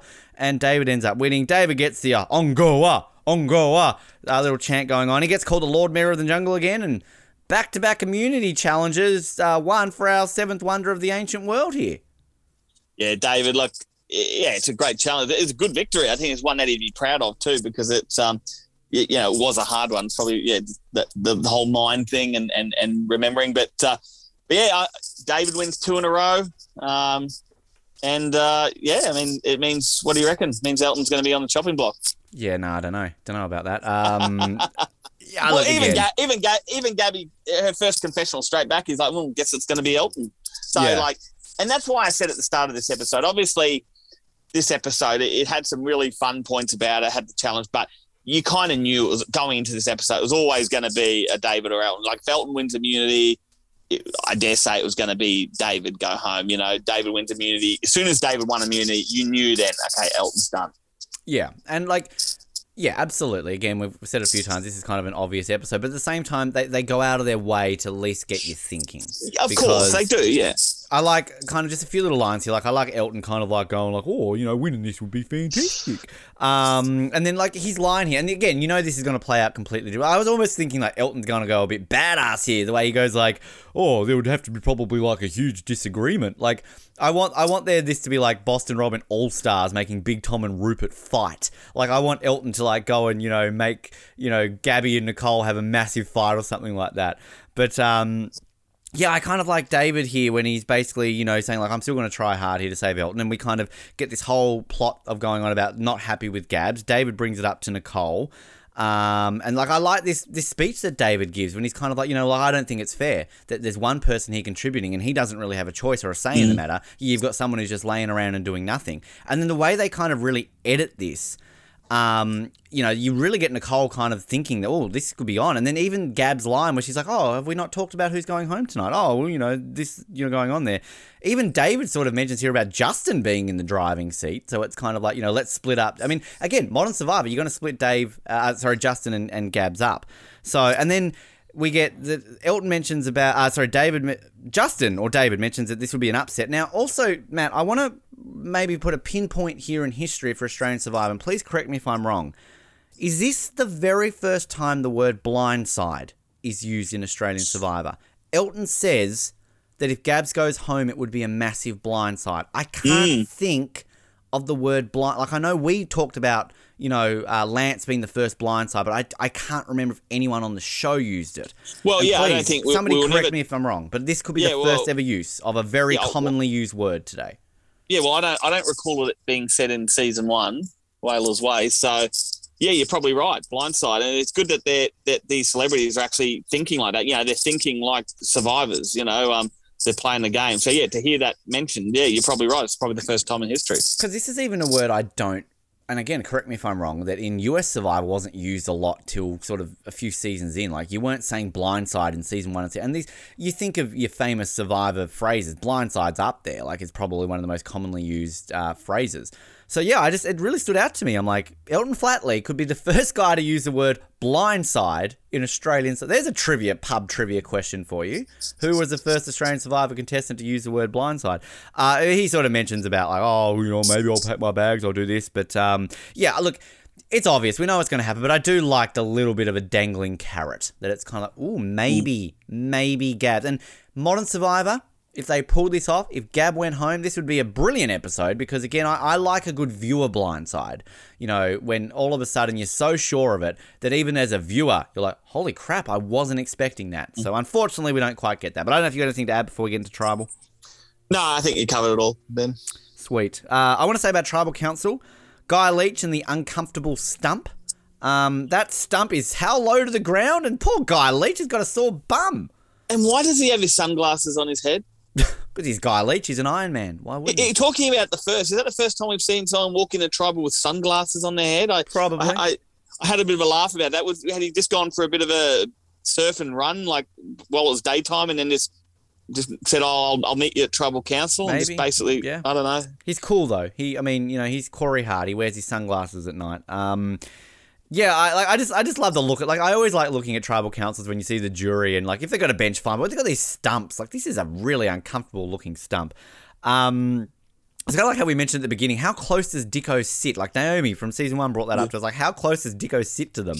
Another thing I've noticed too, is it is it the most darkest tribal council we have in Australia? Yeah. It's a bit too dark, isn't it? Yeah, it's a little bit. Yeah, I'm Like with you there. I like it that they've got the flames up behind them and like the fire and all that and stuff, and like it looks great, but it needs maybe just a bloody big light that you can't see off above. Just a little bit of extra light would be good. No, obviously I'm with you. They're going for that feel obviously with the fire and all that, but a little bit too dark. But it's the thing, like, the one tribal council you experience, like, obviously you've got lighting and things like that. Like, they do it to make it look like it's, all dark and sinister with the things, but you've got sort of like camera lighting and all that sort of stuff above you, right? Or kind of at least, filming you a little bit differently so it looks good on television. This is look, nothing amazing for the tribal council, but Dicko's on fire. We get David admitting that he actually hates politics. Gab likes it because she likes the fire. And the sort of Dicko bringing up, like, one thing I question a bit here though is when Dicko's kind of like, oh, we're nearly transitioning from a team game to an individual game. Well, we're at an individual game, we're at the merge. I don't get where you're going with that, Dicko. But I do love Dicko's like follow-up questions here when kind of Nicole's, talking about some people are pulling, and then Dicko, well, I can't leave a crumb like that without me having to follow up on it. And sort of Nicole sort of ums and ahs, and then basically gives another carrot, and Dicko's just kind of like, same question. And then Nicole, just ever the nice Nicole, I don't think I want to answer that one. Again, like, we talked to Lincoln, we sort of, know how his style was in Tribal Council. And yeah, I've been critical about JLP sometimes about his lack of follow-ups, but he's getting better. But like Dicko here, this is what a tribal council should be. Jeff Probst's the king of this. Like, you dangle a carrot, you've got to follow up on it. You can't stick to the script. You may come in there with 50 scripts about what you're going to ask these players, but if somebody dangles something like in front, follow up. That's journalism 101, and I'm a shit journalist, and even I know that. So yeah, I like Dicko's kind of doing this here and following up with it, but yeah, no, it's a decent tribal council on the fact that, a couple of little one-liners here. Dicko's on fire, Gab's on fire, Nicole's on fire. It's decent. And I like when David, they talk about, Dicko asked David about the winning the 2 immunities, and he mentions to Dicko, hey, I was given the first one, I won this one. And what does Dicko say? Something like, oh, take him. And then David's like, oh, I took him. I thought that was pretty cool. Because, but that's where David is always thinking. He's just letting them know, hey, like, I don't think I'm some immunity challenge beast. Like the first one I was given. Yeah, and that's what politicians do. They're always, they just remind you, hey, hang on a second. That's not actually quite true. Like, I think David's the sort of bloke, he just wants the true facts out there. He doesn't want people getting confused, like, oh, gee, he's won 2 in a row. He's a beast. He's going to have to go next. Like, hang on a sec. No, you gave me that first one. Really, I've just won. I've just won one. Like, but he's just putting it in the back of their brain, like, hey, just don't forget about that first one. You gave me that one. So I thought it was smart by David. Yeah, no, for sure. The vote. Oh, yep. Go, Matt. Well, no, talking about the vote, obviously here Elton gets voted out. We see David Oldfield vote for Gabby. Now, I just want to confirm something here because this is weird. Because when Dicko reads the votes out, we're assuming Elton votes for Gabby as well. But when he reads them out, he only reads one for Gabby, and then the rest are for Elton. Obviously, there's one vote they don't show, which is Elton's vote. We don't actually see. But 2 things here. Does Elton actually vote for Gabby? No. I don't know if you can look that up. So he doesn't. No, he votes for Nicole. Okay. So I assume that must have happened because I'm like, why wouldn't they make it, 2-2, 2 votes Gabby, 2 votes, 2 votes Elton, and make it, and then make it a bit. But then I'm like, why did they only read 1 vote? And then I went back and I looked and I was like, hang on a sec, something's going on here. Elton mustn't be on the same page. So who knows? I don't know. This is an Elton question because I'm trying to work that out too. Because I'm with you. Like, make it 2-2. Because anything can happen. I don't know if this is just a case of they 100% know he's gone, so there's no point. Let's add another vote to Nicole. And let's be honest, this vote for Nicole will come back into play later in this season. So maybe that's what they're thinking. Maybe David, the 7th wonder of the ancient world, has said, like, look, you're fucked. You're not going home. Throw an extra vote on Nicole because down the line that might come into play. And that's smart because, like, I'm an advocate for this pass vote rule in Survivor. I wish they would bring it back. So, I mean, that's strategic, maybe. Or maybe Elton just had no clue what was going on. He got hit in the head hard with that Brent. I don't know. But it annoys me they didn't even show. So even at the end, when the credits are coming up, they don't show Elton's vote. Like, why did they deliberately not show? Why didn't they just show it? Like, let the audience see. Oh, gee, he voted for Nicolle. Like, maybe it comes into play again. The fact that they know these votes are going to come into play later on, so they want to keep it tense. Like, you don't want to know. And again, I'm basing this off a Wikipedia article. This could be wrong. Like, we could get Elton the show and goes, "No, I never voted for Nicolle. I did vote for Gabby." Like, that's wrong. So I don't know. And that's what I'm saying. Like, they didn't show it. I'm not saying that Dicko has to read that vote out. If it doesn't count, like. Like there's often votes that don't get read out because they don't need to. But at least show it in the credits at the end. I think every vote should be shown at the end. I don't know why they were trying to hide it. Is that because they're trying to sell this edit that, oh, geez, they were both trying to target Gabby and with the... I don't know. But it's also, I think, too, in a modern season, you would lead with one vote for, Elton, Gabby, and then you would show the Nicolle and you'd have, like, the shocked face, like, why is Nicolle getting a vote? Yeah, exactly. Is there going to be a blindside here? But yeah, we get, David says it should be you to Gab. What does Gab say to Elton? You're the stiffest competition. Elton goes, I like the little Gab smile we get. Elton walks off just like a rugby player. He's got a rugby player's walk, the way he kind of saunters off into the jungle. I don't think he's got any bags or anything. I think Elton's left them all behind. Yeah, we've got a bit... you sort of usually go more on the final words, and we'll eulogise Elton because I feel we've got a bit to talk about with the next week preview on. But I've written here, like, I like Elton's boys and girls, like, do this, do that. And he's like, go hard, boys. Like, I mean, just a very kind of almost like a after the game Wallabies interview with Channel 10. Kind of, oh, yeah, the game of two halves. Like, The other thing, too, with Dicko mentioning... That it's time for the guy, that the females are now outnumbering the guys, and it's for the after it, obviously the girls were going at the start, so they've managed to basically get the numbers back in their favour. And Dicko's actually saying to the guys, "Oh, it's time for the guys to get together." So I don't know whether I'll actually like Dicko saying that because Justin's obviously not playing with the guys. He's got his alliance with the girls, but I thought that was a bit weird. Like, I don't know. I just didn't sort of like that part. I'll just say I'm with you. I kind of don't like when the host kind of calls out something like super obvious. Like I get what they're doing, but yeah.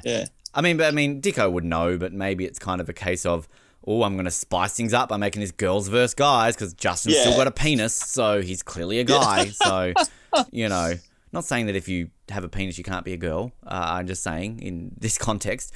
But yeah, anyway. So, Now, but before I read out the final words, do you want to talk about what's going on in the next episode? No, I want to say that because I just kind of want to just read that. I think we're on the Elton now, so let's eulogise him and go that because I feel like there's a bit of a conversation point on the next week's episode, I feel. So I feel like we need to eulogise Elton and talk about him as well. So, so his charity was $5,000 for the Royal Children's Hospital, so great charity, obviously can never go wrong with that one.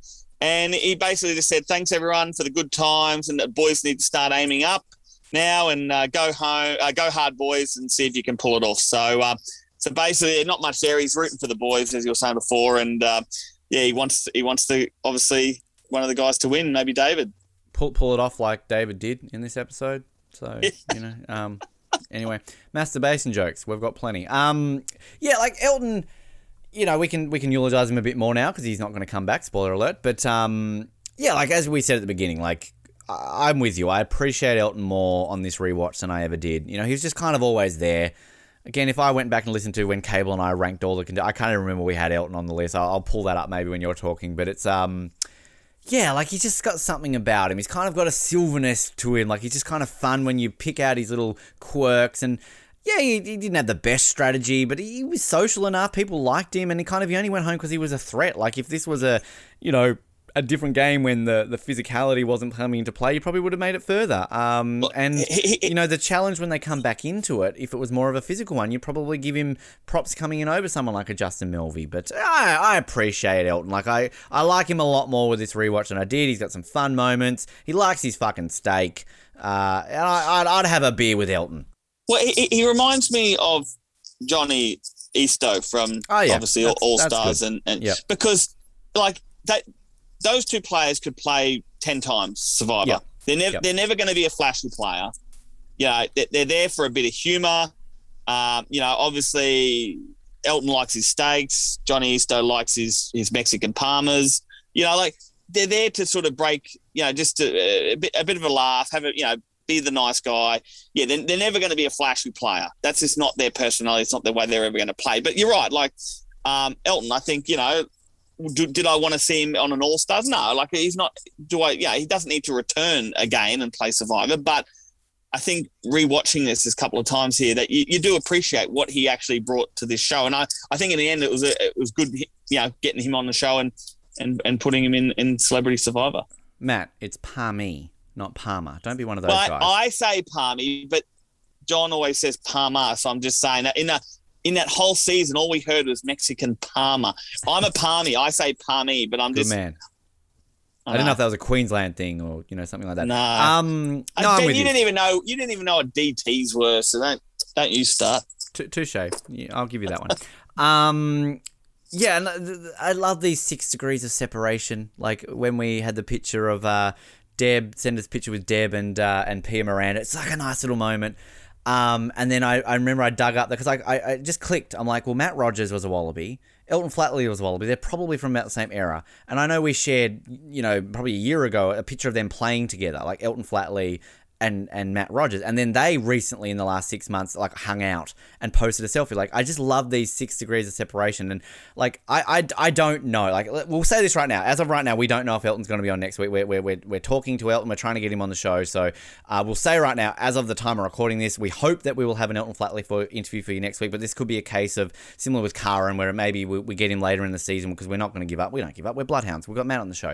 And I've got friends with celebrities. So clearly that's how it works. But it'll be interesting to find out from Elton if we do get him on to kind of, you know, with Matt Rogers, if this was a conversation that ever came up, because I'm sure back in the day when Elton does this, Matt's probably never thinking about Survivor, but when Matt eventually gets Survivor, like, it's when they meet up, like, hey, you did Survivor, hey, remember when I did Survivor? Like, it's kind of, it's a weird connection. It was like when we had the Golden God interviewing Guy Leach. I was like, wow, like, you know, I'm a fanboy of this. Like, it's great that these eras can collide on some level. So, yeah, it's interesting. I found the list. So we ranked these. Like, I'm so sad, Matt, that we ranked these contestants before your season. I wish we had ranked these after your season because it would have been hilarious to see where we ranked you.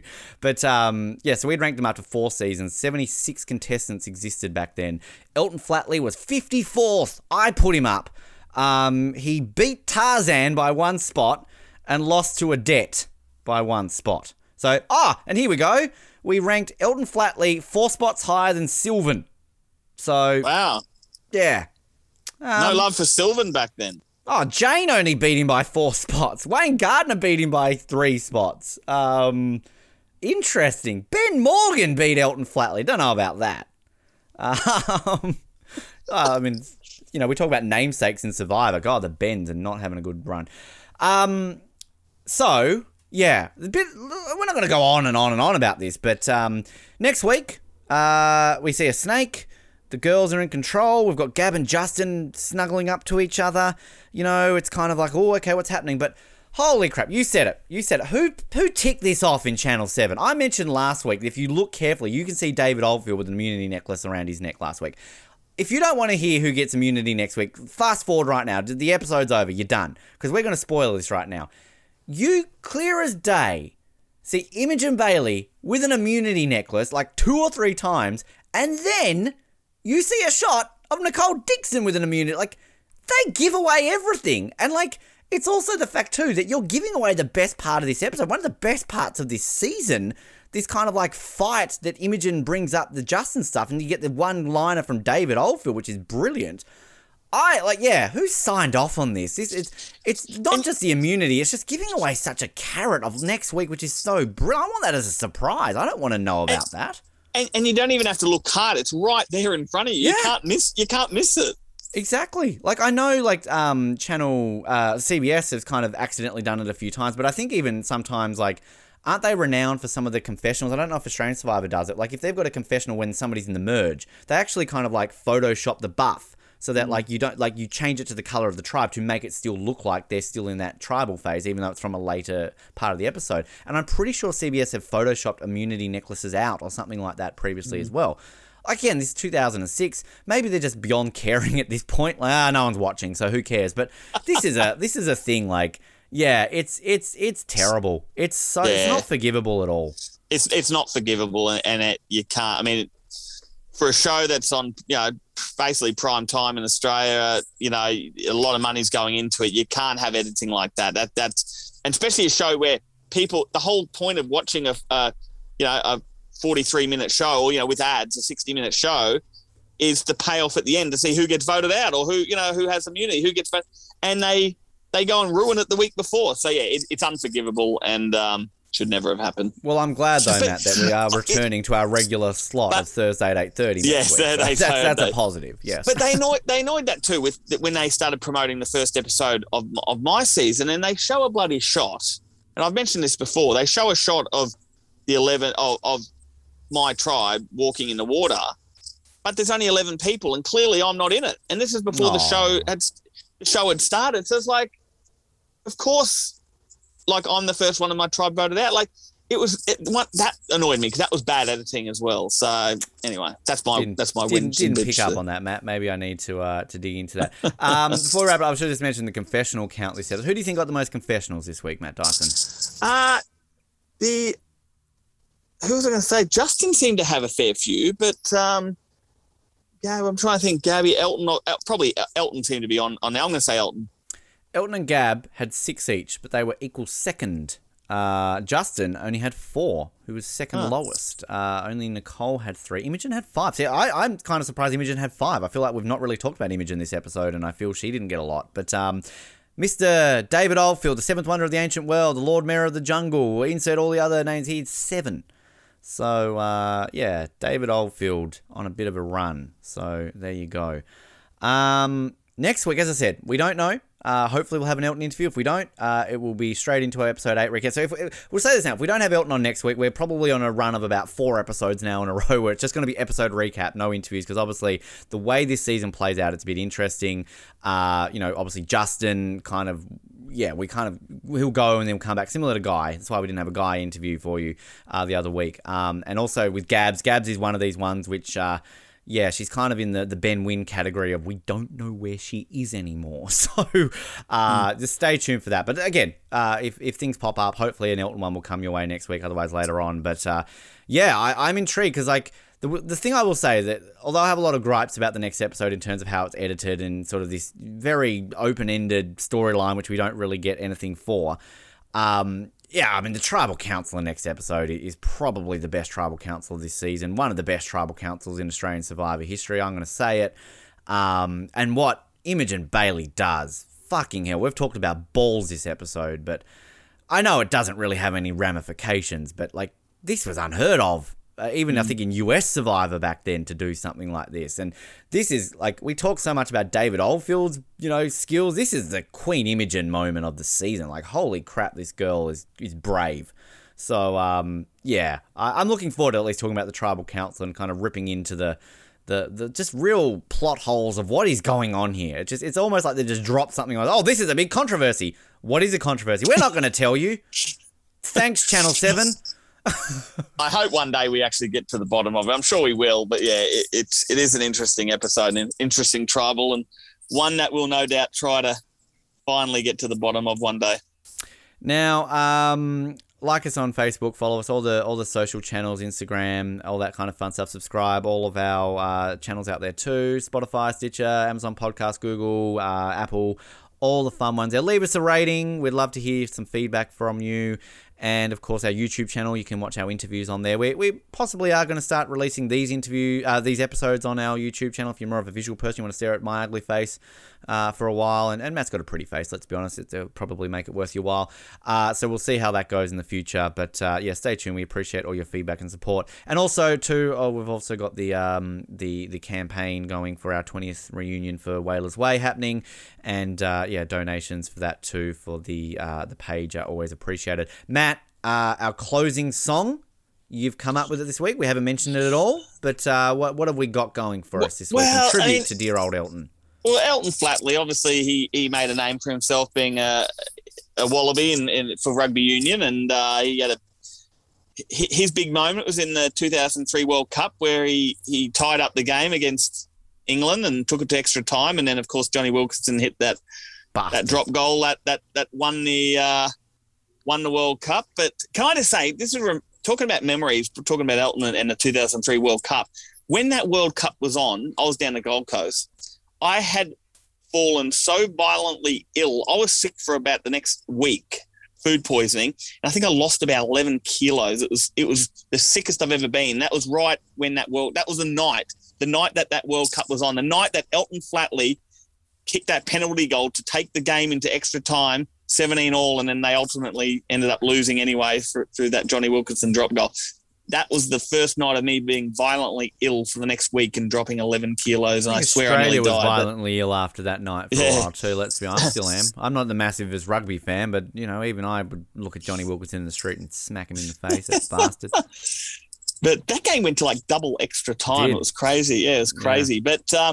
But anyway, so Elton Flatley, and then just talking about Elton Flatley too, obviously we talked about it, that he retired early from rugby union, but I think I read a bit more. I thought it was to do with like a knee injury or something, but apparently it was actually to do with he had too many concussions and he was starting to get a bit of surprising. And that's why I brought it up. Because obviously we got the coconut. He hitting the coconut. He's always breaking shit and falling out of trees and stuff. But yeah, so apparently he's starting to get a bit of blurred vision and had too many concussions, which is funny because all these years later, obviously in rugby and a lot of sports, concussion injuries are a big thing. We just saw the Boyd Cordner, the New South Wales former captain, and retire from rugby league this year because of having too many concussions. So it's an interesting fact that Elton Flatley was sort of one of the more original players, footy players that went out because of that, and that's why he retired early. But and that's why we ended up getting to see him on the show a year later, because obviously he wasn't playing footy anymore. But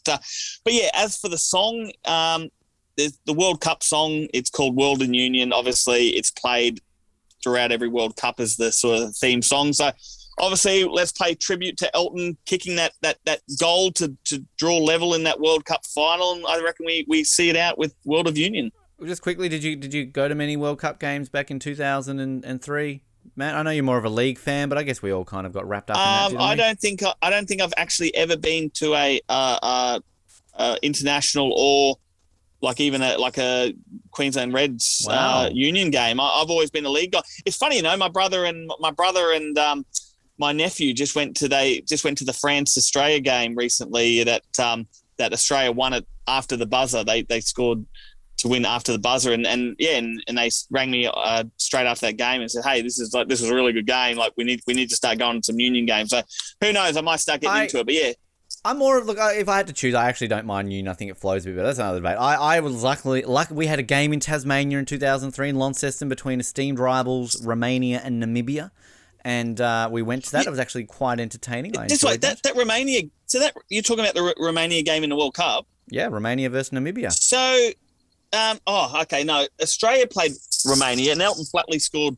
He scored in 18 seconds. He kicked off, did the drop. Not quite that game, no. No, they got the ball back, and then he scored 18 seconds. It's like one of the fastest tries ever. The game I went to, essentially, Romania kicked their ass, but there was a massive campaign in the lead up to it where they basically, on all Tasmanian media, they're like, if your birthday's on an odd day, you will go for Romania. If it's on an even day, you will go for Namibia.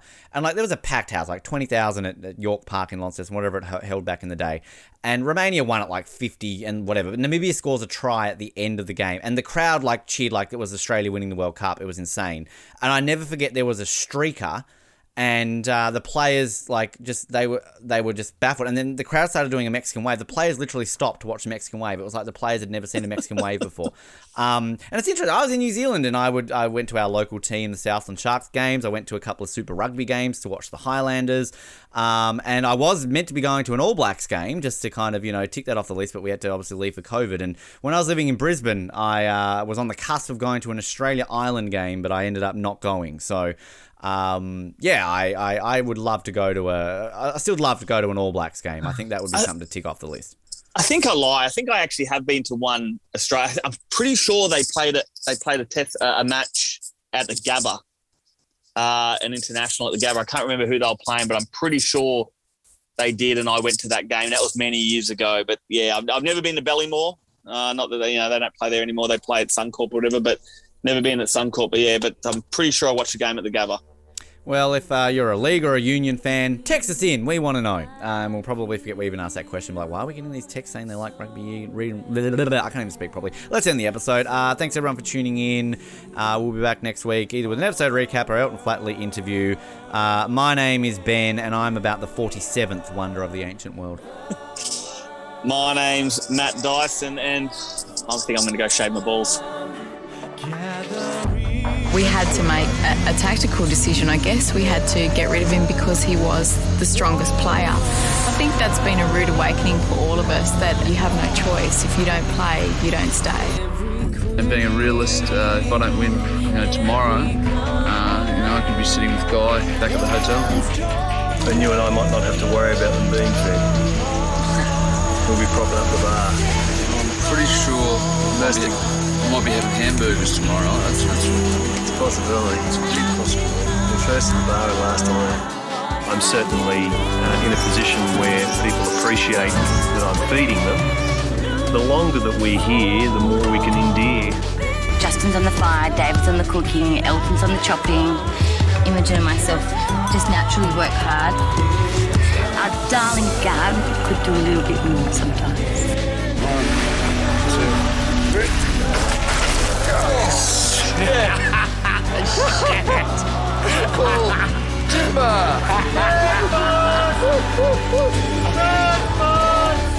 What's the name of this one, David? This is Island porridge. It's the Island porridge. hopefully slightly improved island porridge. The island porridge is certainly a David Oldfield original. Oh, this looks interesting. This is different to start on island porridge this morning, is it? I would compare it to something like a chunky type of baby food. I actually think that David spent more time in the bathroom than me and Imogen put together. I think you're all set, so just go clean the pipes and it's a go. And he was probably more excited to see that mirror than we were. Is that hair gel? Night-night, Gabby. Night-night, Imogen. Night-night, David. Night-night, David. Justin. Island porridge. Oh, did he? How'd it go? Really? Pretty good. When I came back this morning, I was a bit disturbed that Justin sort of cooked the island porridge that I've been making. Broke one of my pots while I was gone. Never trust anyone in your kitchen. What a disaster. I saw the broken pot there this morning. Did I do it? I'm not sure. Get it right, through to the next round. Get it wrong, you're gone. I got these ones round the wrong way. Right. I think I should have turned these two instead of these two. Oh, these should be dark blue instead of baby blue. The best thing I can say about that is it's pretty. You're gone. Yeah, there's probably a few mistakes, I'm not quite sure. There is. Too long to go into it. Sit down, mate. You're gone. Come over here, David, and collect your necklace. I told you you're getting a little too attached to that. Ungoa. You are Lord Mayor of the Jungle. Maybe it is for some. For myself, I know that I'm happy to pull my weight. Well, you can't throw me a crumb like that and expect me not to go there. Same question. I don't know if I want to comment on that one. You're gone. You girls decent? Yeah. No. Oh, you look decent to me. How's the soap?